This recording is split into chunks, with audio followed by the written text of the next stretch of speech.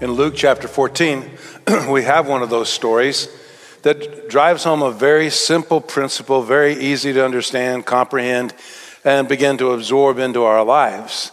And that is the principle of letting humility guide who we are and how we live our lives. And the interesting part is humility oftentimes is a subject we tend to avoid because it feels difficult. It feels like I've got to give up something of myself. It feels like I make myself excessively vulnerable. And so our world and our culture tends to want us to tends to want us to move to greater boldness, even greater arrogance, to protect ourselves and to preserve ourselves. And to put ourselves out is a frightening experience. And so we need to acknowledge that right up front. It's difficult and it's hard.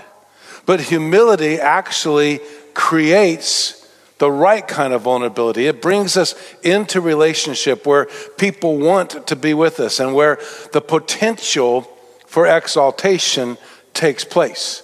In fact, we'll find in Luke chapter 14, as we look at this parable, we'll find where Jesus gives us a principle that says, anyone who humbles themselves can be and will be exalted. And the reverse of that principle as well. Anyone who exalts themselves, positions themselves higher, will ultimately be humbled. And so we begin to look at this story and we begin to think about, how do I live an humble life? How do I live with humility that then reflects the glory of God? And I think one of the primary things that we need to grasp, we need to comprehend when we talk about humility is the realization and the understanding humility becomes possible for a believer because our identity is not in ourselves. Our identity is in Jesus. We watched Heidi get baptized this morning. We watched Heidi's testimony. She talked about asking Jesus to be in her life and for him to be there and be an encouragement and be a strength. From that moment forward, even as a child, Heidi began and has started a process where she will identify herself as a follower of Christ, which is a secure identity. We can track identity through Scripture and see how from the very beginning, from beyond our understanding of the beginning, from prior to conception, God knows us, understands us, plans for us. And those plans are plans, as Jeremiah prophesied, that have hope and have a future and have always the promise of his accompaniment, of his presence, of his friendship, of his time with us. So that our identity is secure before we are even a person, before we're even created. Because God has designed us and created us exactly the way he wants us to be. And that identity oftentimes goes through difficulties. We make the decision to sin. We make the decision and we follow up on those decisions to do things that are contrary to the holiness of God, contrary to that original design. Sin is against God, it's against other people, but it's also against us. It damages our identity because we now have deviated from that original design. We have perverted the original design with sin. But Jesus even makes that possible. Because when we have destroyed the original design, Jesus came to earth, he lived, he walked here, he did miracles, he demonstrated that he was the Son of God, demonstrated that he had power over our illnesses and our sicknesses, and most importantly, over our death and over our sin, so that we could be forgiven and know that we're looking towards an eternal life with him, so that that original identity can be reinitiated and recreated into our lives. So that now as a follower of Christ, my identity stays exactly where God intended it in the first place, in relationship with him, and it is secure throughout all eternity. It's secure in any and every situation. Now, that doesn't mean situations aren't hard. We understand that. There are times when we're at work, circumstances fall out in such a way that it's difficult, we're unsure of ourselves, people insult us, or we're offended, or we're hurt, or there's any number of things that can happen to us. We have those experiences at school. We have those experiences when we're in the environment of our schooling and when we're in our young age and those activities. In fact, we're probably in many ways the most vulnerable at that time because everybody likes to pick on people and bully people and there's difficulties and there's like this constant battle against our identity. But Christ ultimately holds that identity. And knowing that we're secure in Him gives us the ability to even traverse those difficult and those hard moments in our life. We can lose identity. I remember going through counseling at a very young age, and as I stepped into counseling, my counselor warned me. He said, as you go through counseling, we're going to deconstruct things that have been built up. Things that were built up partially from that sinful life before I knew Christ, things that Jesus wants to rebuild into my life according to that original design. And he told me, he said, there's going to be a period of time in which you're not sure who you are. He said, in that period of time, keep your faith, stay focused on Jesus, and know that He has your security. He has your identity. He knows exactly who you are. You're going through a process of deconstruction to reconstruct in your life who He knows you already are. Because the constructs I had built, the tapes that I listened to, were incorrect. And they weren't a part of God's plan. And that needed to be reshifted and that needed to be rebuilt. So even in those moments where we seem completely unanchored, we have to remind ourselves, we may be unanchored in those moments, but Christ isn't. God isn't, and He knows who we are. You go through a difficult time like a loss of a very close friend, a loss of a parent, loss of a spouse, loss of a child, any kind of significant loss, you can begin to feel like you're losing identity. You can feel unmoored again. You can feel unanchored in those moments. But Jesus is never unanchored. And all of this is important because we have to remind ourselves, if we're going to be humble in any of our activities, if we're going to strive to let humility guide and characterize us, then we need to be secure in who we are. If it's just an emotional activity, then the vulnerability is the wrong kind of vulnerability. It's the kind that can damage and hurt. But if it's secure in Christ, then it's the right kind. Because our humility actually comes out of our confidence of who we are. And that's the scenario in which Jesus finds himself in Luke chapter 14. An environment where people have built the wrong constructs. In an environment where people have built the wrong ideas of success. And unfortunately, even success spiritually. Because they have developed a religious society. They have developed a religious construct that says you do this, this, and this, and you receive this, this, and this, and you reflect this, this, and this, then God's going to love you. They've got it backwards. God, knowing God loves you is the basic fundamental element. These other things become characteristic of that only when you have that in the beginning. Those are evidences of a change that has happened as a result of God, not evidences of something you've accomplished or achieved. And this is huge. They were trying to accomplish and achieve spirituality when God wanted to instigate and invite them into a relationship where He would change spirituality. And so humility wasn't a part of their construct. Because the goal was to demonstrate and to prove beyond any shadow of a doubt, I'm the most spiritual, I'm the most important person in this religious organization and institution. So in Luke chapter 14, this is where Jesus tells his story, and this is where we find that situation taking place and unfolding. It's a group of religious leaders. In verse 1, it says that one Sabbath, their holy day, the day of rest, the day spent to focus upon God and to recalibrate your life, had been skewed and perverted over time. When they came to that house to eat together with one of the leading Pharisees, they were all watching him closely, not knowing, as is often the case, that Jesus was watching them. And so we pick up the story. We're inside this Pharisee's house. We're with a lot of people who are convinced they are perfect. They are convinced they are the best. They are convinced that they are God's friend. They are convinced that God should be happy that they're on his side. And that's what's taking place. And in verse 7, Jesus starts the parable, and we're told the motive for the parable. He's seen those who have been invited, and he notices how they would choose the best places for themselves. A simple scenario, we've all experienced it. You've walked into committee rooms, you've walked into boardrooms, you've walked into classrooms, you've walked into churches, and people jockey and posture themselves out of their presumptuousness. Let me find the best place. Let me find the best place to be seen, or potentially not be seen.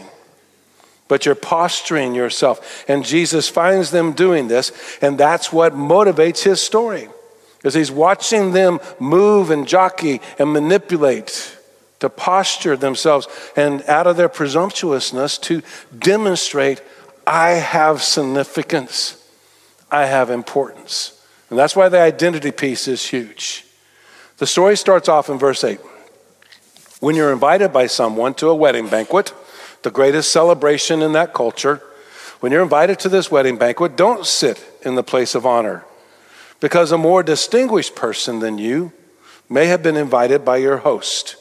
The one who invited both of you may come to you and say, give your place to this man, and then in humiliation you will proceed to take the lowest place. See, the presumptuousness assumes that I'm going to move to the best place in the banquet hall or at the mealtime, which was typically in that culture to the right or to the immediate left of the host.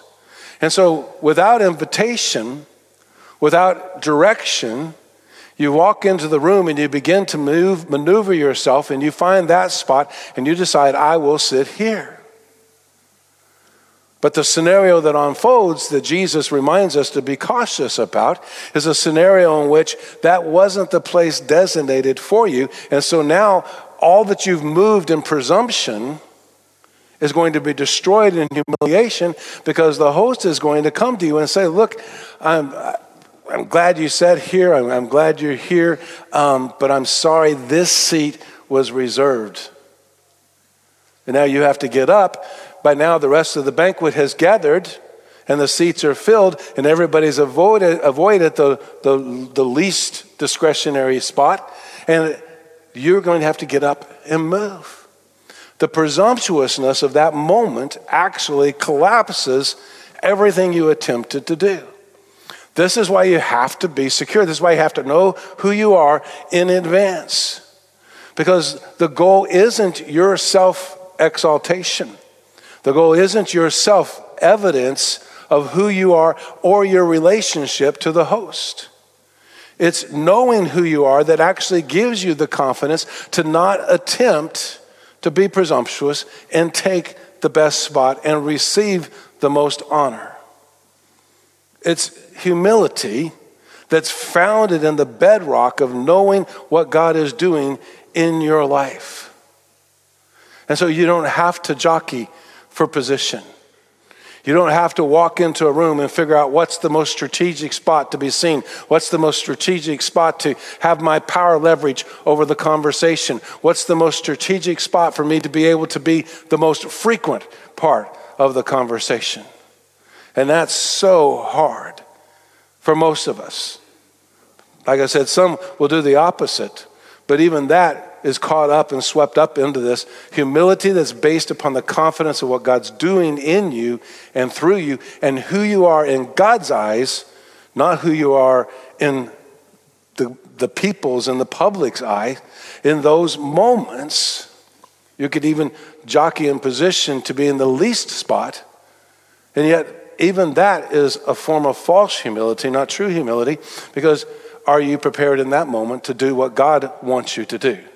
God may have a plan for you, accomplishment for you, something that you need to leverage on his behalf in that moment.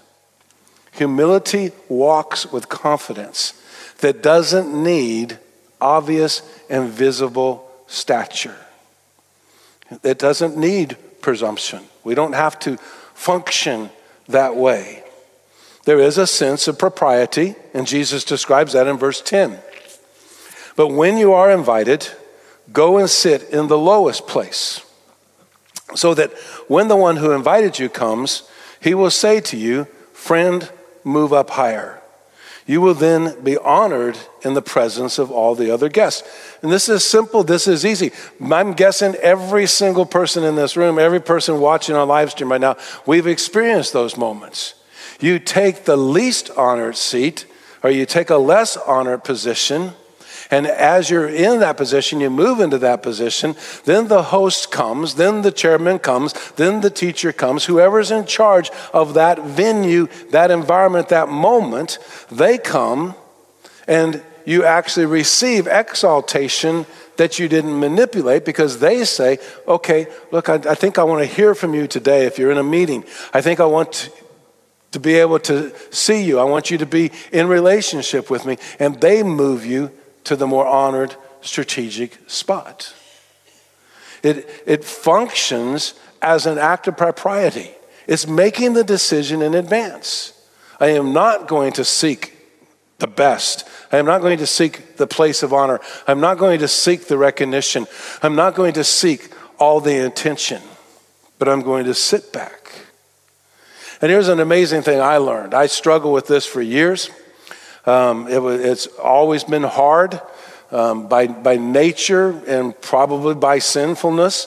I always sought out the best spot and always sought out the most honored spot and always sought out the highest leverage spot and always thought to make sure I was the dominant voice in the room. Only to find out that when I got things correct and I got things straight in my head and in my heart and in my mind and in my propriety, in my actions, because now we're not just talking about what we're thinking, we're talking about how we act, how we move in that moment, that if I didn't seek to manipulate it myself, oftentimes God would grant the opportunity and open the opportunity, because what has happened, humility prepares us to be used by Him, to be an influencer. And I learned oftentimes that by saying less, I could actually say more. It wasn't the amount, it wasn't the quantity, it was the quality. But the humility secured in my identity and who Jesus is allowed it to be quality.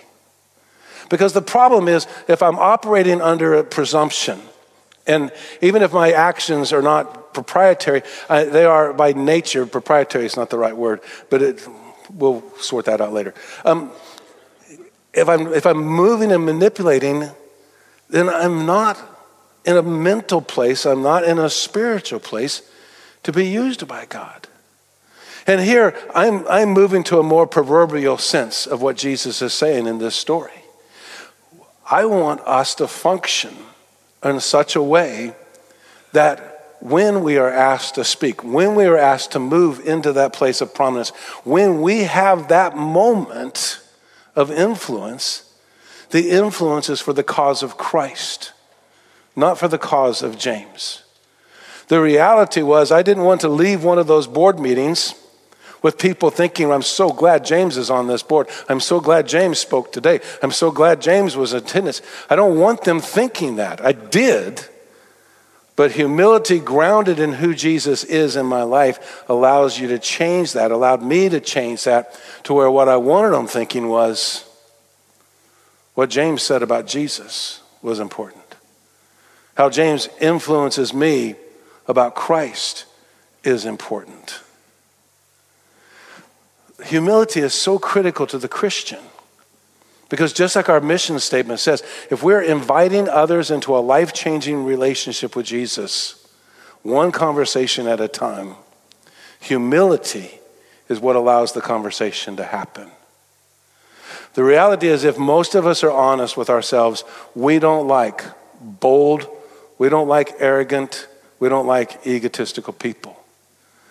Part of the reason we don't like them is because most ego is a reflection of insecurity.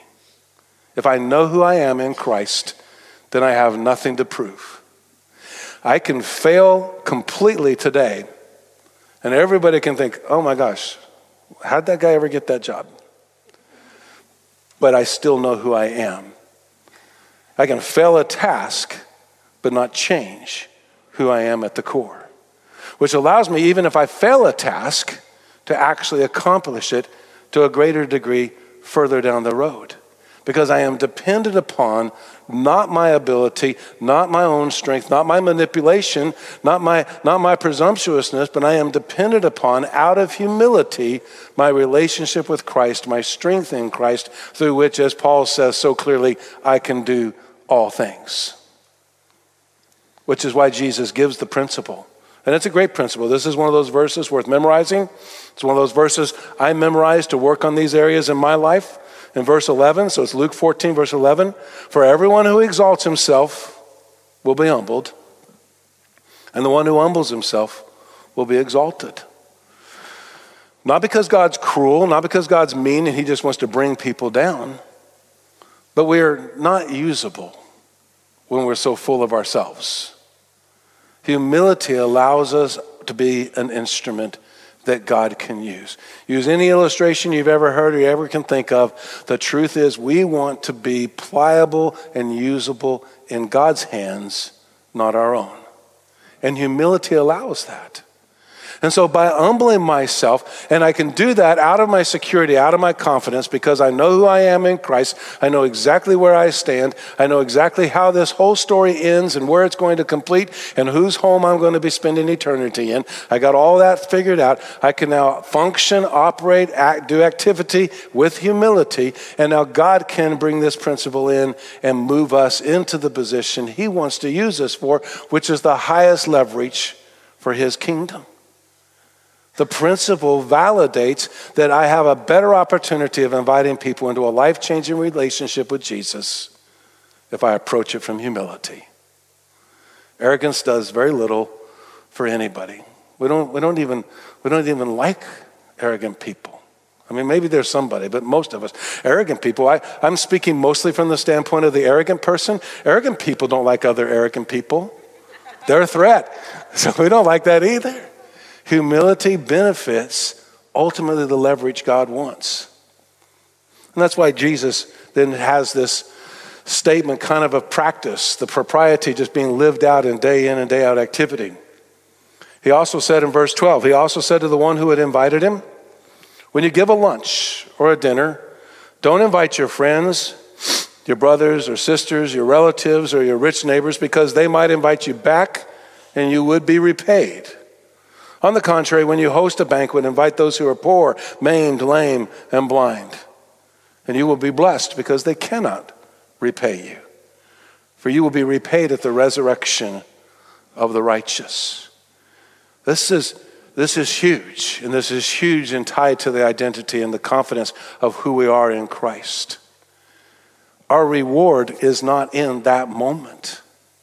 So even if we are elevated, even if we humble ourselves and are exalted into a position of leadership, into a position of public prominence, then we have leverage for the kingdom of God.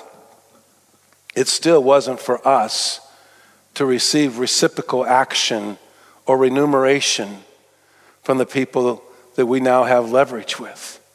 We still live in humility, and part of that humility is we don't host with the intent to be repaid. Humans, by sinful nature, not by the way God created us, but by the way we distorted that creation with our sin and the generations before us, and then when we sin, and we'll pass that on to generations after us, by nature, what sin does is make us selfish people. And so we want to do what's best for me.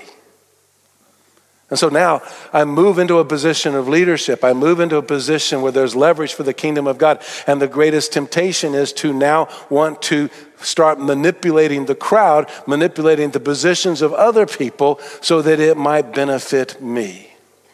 And the conversation was never supposed to be about me. It was always supposed to be about Jesus. And so Jesus says, look, don't switch it. When you finally have the opportunity to set the table, don't switch it and just do that which you're going to benefit from most. Humility reflects a willingness for us to seek the betterment of other people, whether we're reciprocated or not, whether we're rewarded or not. This isn't how we're going to get ahead, because we're already ahead. That phrase that Jesus uses in the last verse there, you will be repaid. You'll be rewarded, compensated, whatever word you want to use, however synonym you want to put in that place, at the resurrection of the righteous. That is a guarantee that is already in place. And so, as much as I may want it, and as much as I may thirst for it, I don't need the props now. And I don't need the reciprocal payback from people around me. I can practice my life in humility because I know the final banquet, the final awards ceremony is already secure. I love the way Paul said it as he was talking to young Timothy.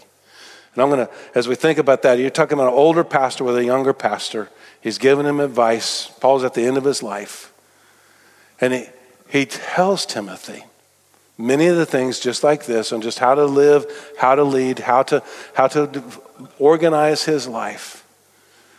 But he comes to a conclusion and he says, look, there is in store for me a crown of righteousness that I will receive on that day. His anticipation was because he had already fought the fight, he had kept the faith, and he had run and completed the race. Paul knew who he was in the resurrection of the righteous. He didn't need anybody to reciprocate now and in this moment, because in humility he could wait for that moment when there was in store for him a crown of righteousness. And here's the really good news. Paul wasn't just talking about that as a super apostle. He said, not only is there in store for me a crown of righteousness, but for all who love the Lord and have done his commands and have done his bidding. Paul recognized it wasn't just him, but all believers at all time. When we are finally in God's presence, we are going to be so rewarded and so filled with the joy of that moment that honestly, everything we could have received here pales in comparison. I'm going to invite our band back up. We're going to worship for a minute. I know it may be a little bit confusing. To have humility, you have to have confidence. But the confidence isn't in what we can do, what we can accomplish, or how we can position ourselves. It is a confidence in the God who has changed our lives and what he can do to use us for his purposes and how he will reward us in that day. Truly humble people are some of the most confident people in the world because they know who they are. And we know who we are in the sight of God.